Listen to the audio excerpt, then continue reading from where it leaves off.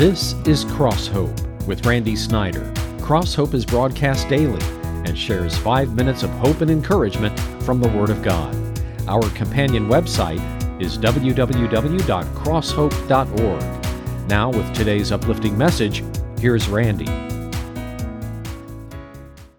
I love this story about Ronald Reagan. Thought since the election is Tuesday, I'd talk about a president, Ronald Reagan. He was recalling an occasion when he was governor of California and he made a speech in Mexico City. After I finished speaking, he said, I sat down to a rather unenthusiastic applause, just, polite applause, 2 or 3 people applauding. He said, I was a little embarrassed. The speaker who followed me spoke in Spanish, which I didn't understand, but he was being applauded about every paragraph. To hide my embarrassment, I started clapping before everyone else and longer than anyone else, anticipating the applause so he would get in on it. Finally, the ambassador leaned over to him and said, Sir, I wouldn't do that if I were you. He's interpreting your speech. Now, some of you get it later, and he was applauding his own message. I know ministers who applaud their own messages in a very literal sense. And today we're going to look at something that's a passage of Scripture where the Apostle Paul refers to himself not as an apostle, not as a leader in the church. He said, I am a servant. I am a servant to the body of Christ. I want to share this with you. I found this hard to believe. David and I both knew probably one of the smartest, most intelligent minister I ever knew was Leroy Lawson. Preached in Mesa, Arizona. He preached in Indianapolis. Now he preaches in Johnson City, Tennessee as an interim minister. But he quotes a mother who wrote a letter to her son to encourage him to become a minister. Because she said, and I quote, the work's easy. The social status is good. And get this, you don't really have to believe in God. I thought I misread it, and I read it again. You need to go in the ministry because the work is easy, the social status is good, and you don't really have to believe in God. The Apostle Paul would have shuddered if he read that remark. There's nothing easy about going to a house as I did on Friday and be with a family when Dad died, husband died, and to share that precious, sacred moment with them. And by the way, and it's with their permission I share this, one of the holiest moments I've ever shared with the family was at Dick Smith's house as wife, Pat, and the 3 children were standing around their dad as he passed and took his last breath. And I was off to the side, and I was amazed at how they prayed prayers of thanksgiving, each one of them, for their dad. God, thank you for what he meant to me. They all 3 quoted Scripture. I got up and said, this has been a holy moment. This has been a holy moment, but there's nothing easy about that is my point. And you don't really have to believe in God. Well, I want you to read with me from Ephesians 3, beginning at verse 7, a humble servant of God. I became a servant of this gospel, Paul says, by the gift of God's grace given me through the working of his power. Although I am less than the least of the Lord's people, this grace was given me to preach to the Gentiles, the non-Jews, the boundless riches of Christ. In him and through faith in him, we may approach God with freedom and confidence. Some of you came to church today, you didn't know it, just to hear that verse, that you can approach God with freedom and confidence. And I ask you, therefore, not to be discouraged because of my sufferings for you, which are for your glory. Crosshope.org.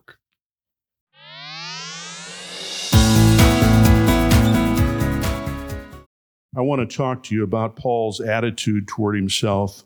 He called himself a humble servant. Go back to verse 7. I became a servant of this gospel by the gift of God's grace given me through the working of his power. The key word in that verse is the word grace. Grace means unmerited favor. It means something you and I don't deserve. I have a question for you today. What grace have you experienced in your life at the hand of God? You say, well, I don't know if I have. Yes, you have. You know what it's called? Being here today is a grace. Being still alive today is a grace. It's a gift. Every day is a gift of God, and tomorrow is a gift that we haven't received yet. I know I've said it before because I say it often at funerals. I marvel at men and women and young people who talk about, now 5 years from now, we're going to do this.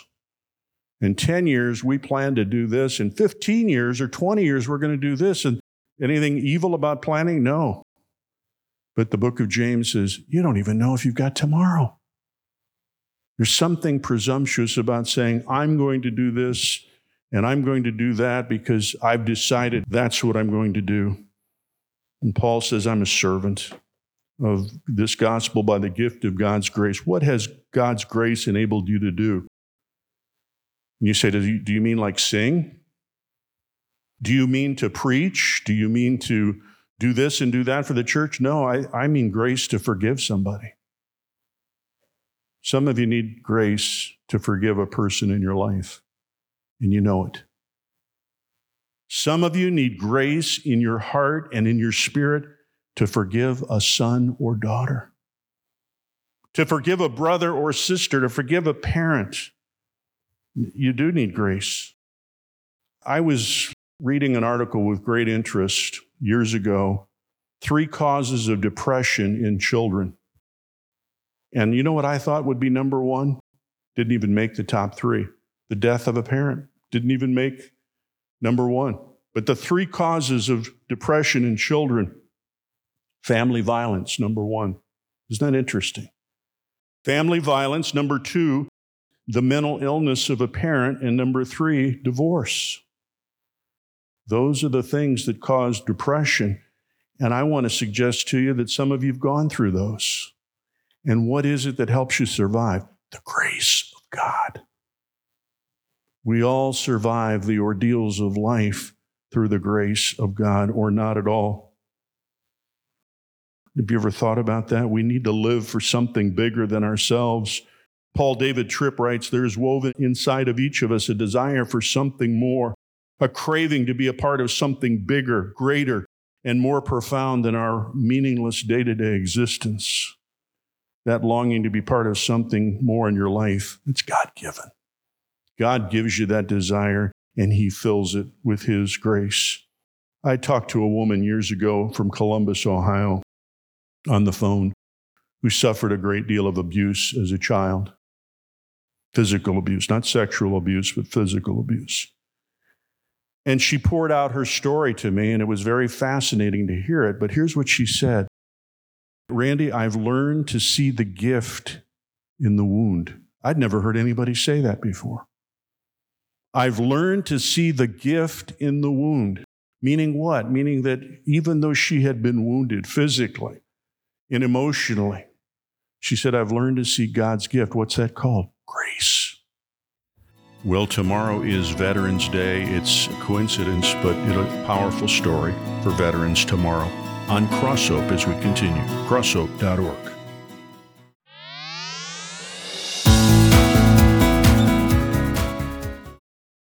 I don't know if any of you, I never saw the movie. I wanted to see a movie that was out in the last year or two about World War II called Dunkirk. Anybody see it? Several of you saw it. Okay. I'm familiar with the story of Dunkirk because it's an unbelievable story. It's an illustration of grace. It really is. Daryl Dash is a minister from Toronto, Canada, who talks about Dunkirk. He said, if you ever go to the south coast of England, I hope you get a chance to stare out over the English Channel and imagine what happened there in the spring of 1940. Hitler had the Allied forces in a corner and was getting ready to invade Great Britain.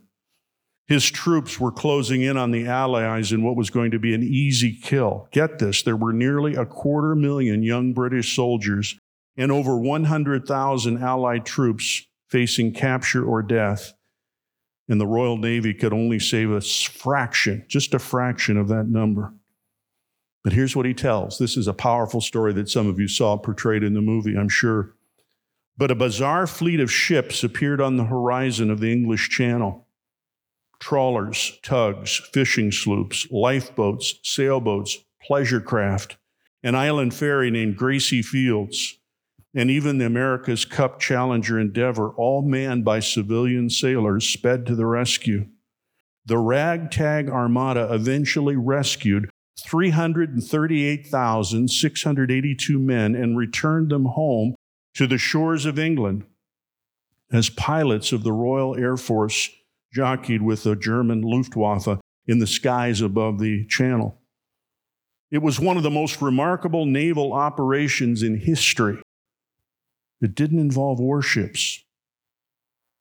It didn't involve destroyers. It involved trawlers and pleasure craft, rowboats, so to speak.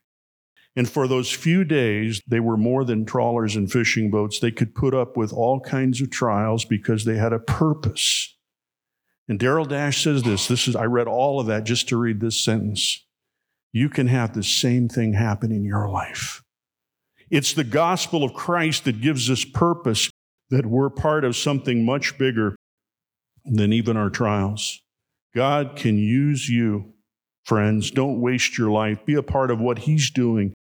Be a part of what He's doing. Here's my point. The people that were rescued, hundreds of thousands, were rescued by average boats. Nothing powerful, nothing magical. A lot of them not that fast as boats, but they were used. You say, what's your point? The grace of God can use you. And the grace of God can use me to do what you couldn't do on your own. That's what grace is. It leads us to do what we couldn't do. Remember, Paul was a persecutor of the church. Paul probably had people killed, and yet God used him through His grace, not through Paul's talent, but through God's grace, to be a missionary to the world, a missionary to the world. I want to jump all the way down to verse 12, because the verse I said some of you came to hear today. In Him and through faith in Him, we may approach God with freedom and confidence. I said some of you came today to hear that. Let me tell you why. Some of you have people in your family you can't even approach with freedom and confidence. And you know what I mean. You have people in your family or extended family, you have neighbors, you can't approach them at all. But you can go to God the Father, the creator of the universe, with freedom and confidence.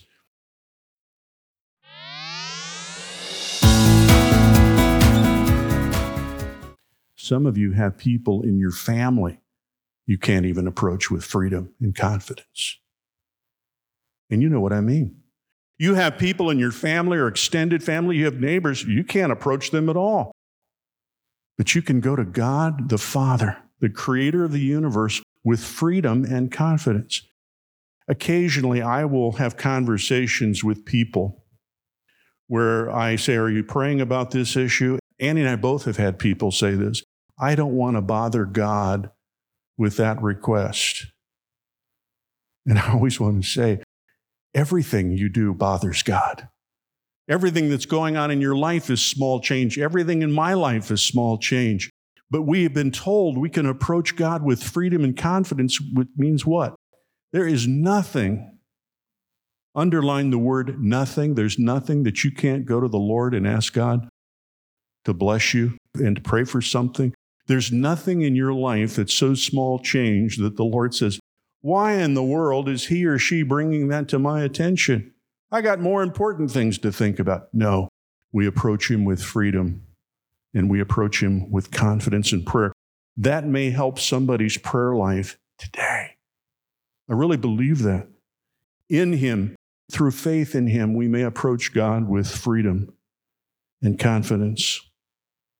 Let me share this story with you. Some of you remember Ray Stedman. He was a radio preacher for years. He died in the 90s.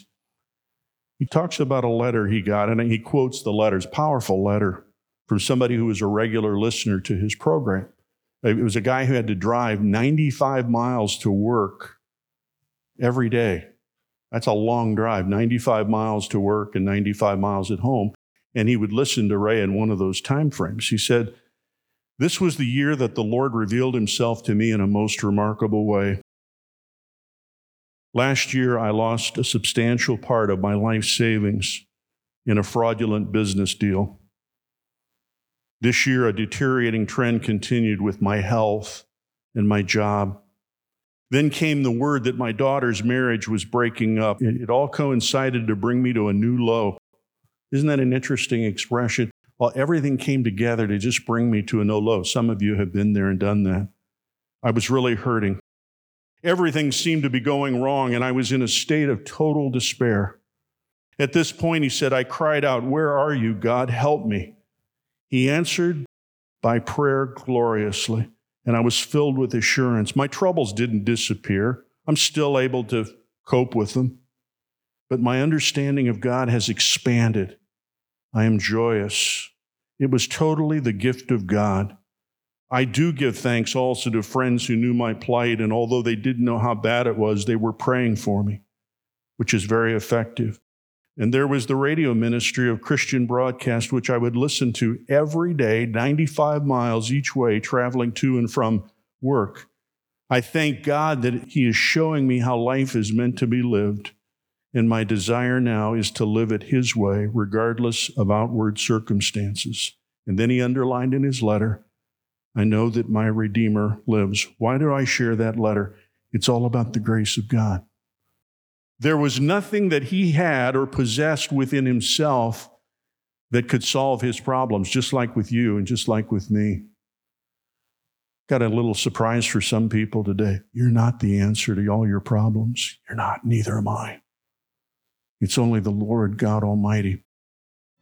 Well, part 5 of this program is tomorrow on Cross Hope. I want you to make a special effort, if you can, to listen to part 5 tomorrow on crosshope.org. Crosshope.org.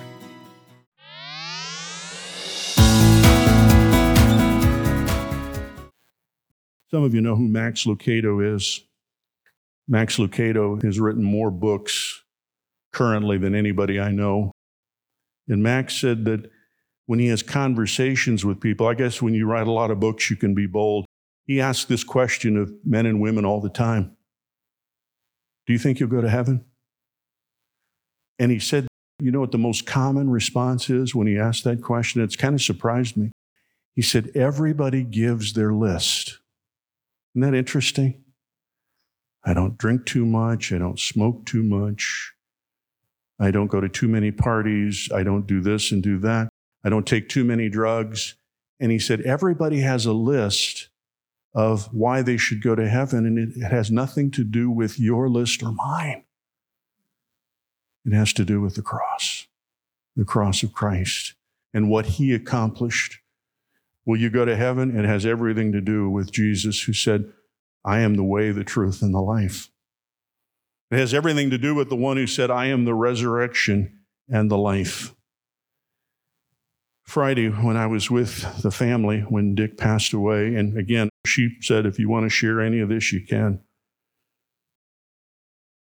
2 boys, 2 grown sons and a daughter, on their knees around their dad's bed in the family room, praying, thanking God for His life, thanking God for His ministry to them as children.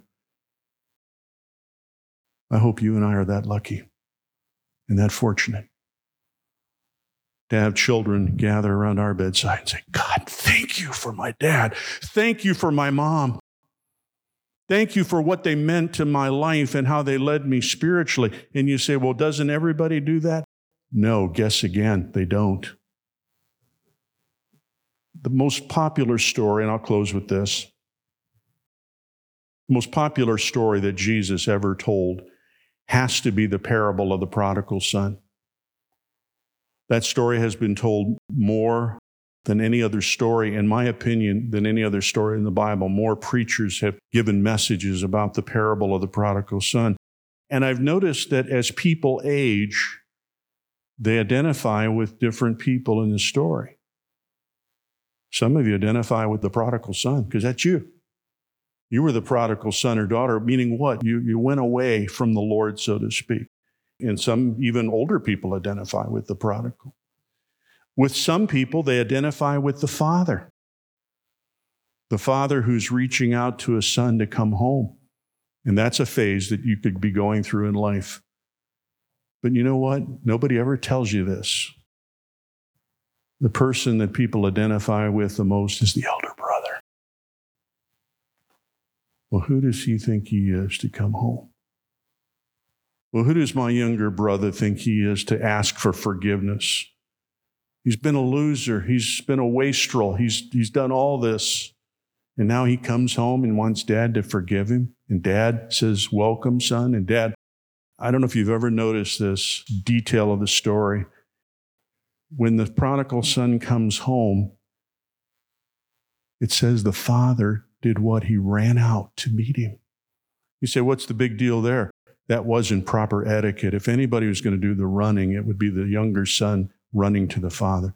But the father ran out, and that's a parable of the love and the grace of God, who welcomed his son and said, this son of mine was dead, but now he's alive. Remember recently, Paul in Ephesians said, you were once dead in your sins and transgressions, but now you're made alive in Christ. That's the choice. You've been listening to Cross Hope with Randy Snyder. For more information about this ministry or to re-listen to any message heard on this broadcast, go to our website at crosshope.org. Be sure to join us at this same time each weekday or listen at www.crosshope.org.